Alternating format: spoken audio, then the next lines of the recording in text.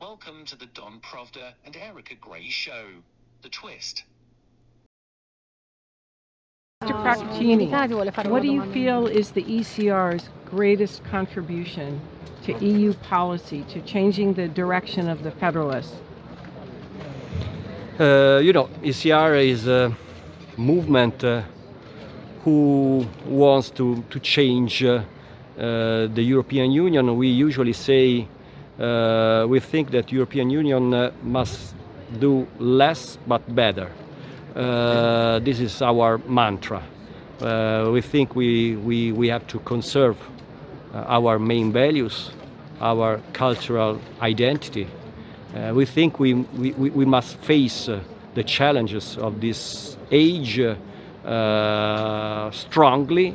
We must keep our identity because we think that this is the key to win the challenges. For example, we think we must protect our external borders from the illegal migration. We think we must protect our internal market from the dumping, for example, of the Chinese regime. We think we must have a transition, a green transition, sustainable. We think there's nothing good if we leave in the hands of the Chinese regime this transition. We think there's another way to do it, and this is why we are here. This is why we exist. This is our contribution. Obviously, it's up to the numbers. We hope to increase our number of seats in the European Parliament in the next European elections, because we think that if we are able to have a big number of conservative members, we can win our challenges. And do you feel the voice of the ECR is currently being heard in Brussels and it's influencing decisions in Brussels? Yes, but not enough.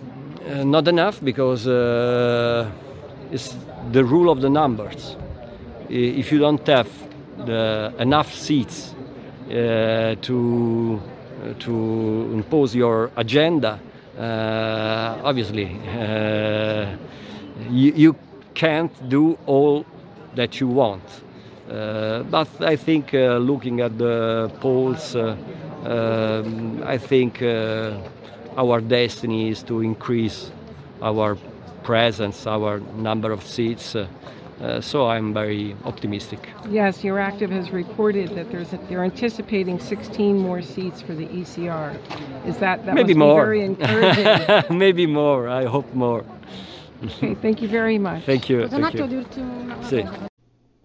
Tune in next time for more from Don Provda and Erica Gray for their twist on world news.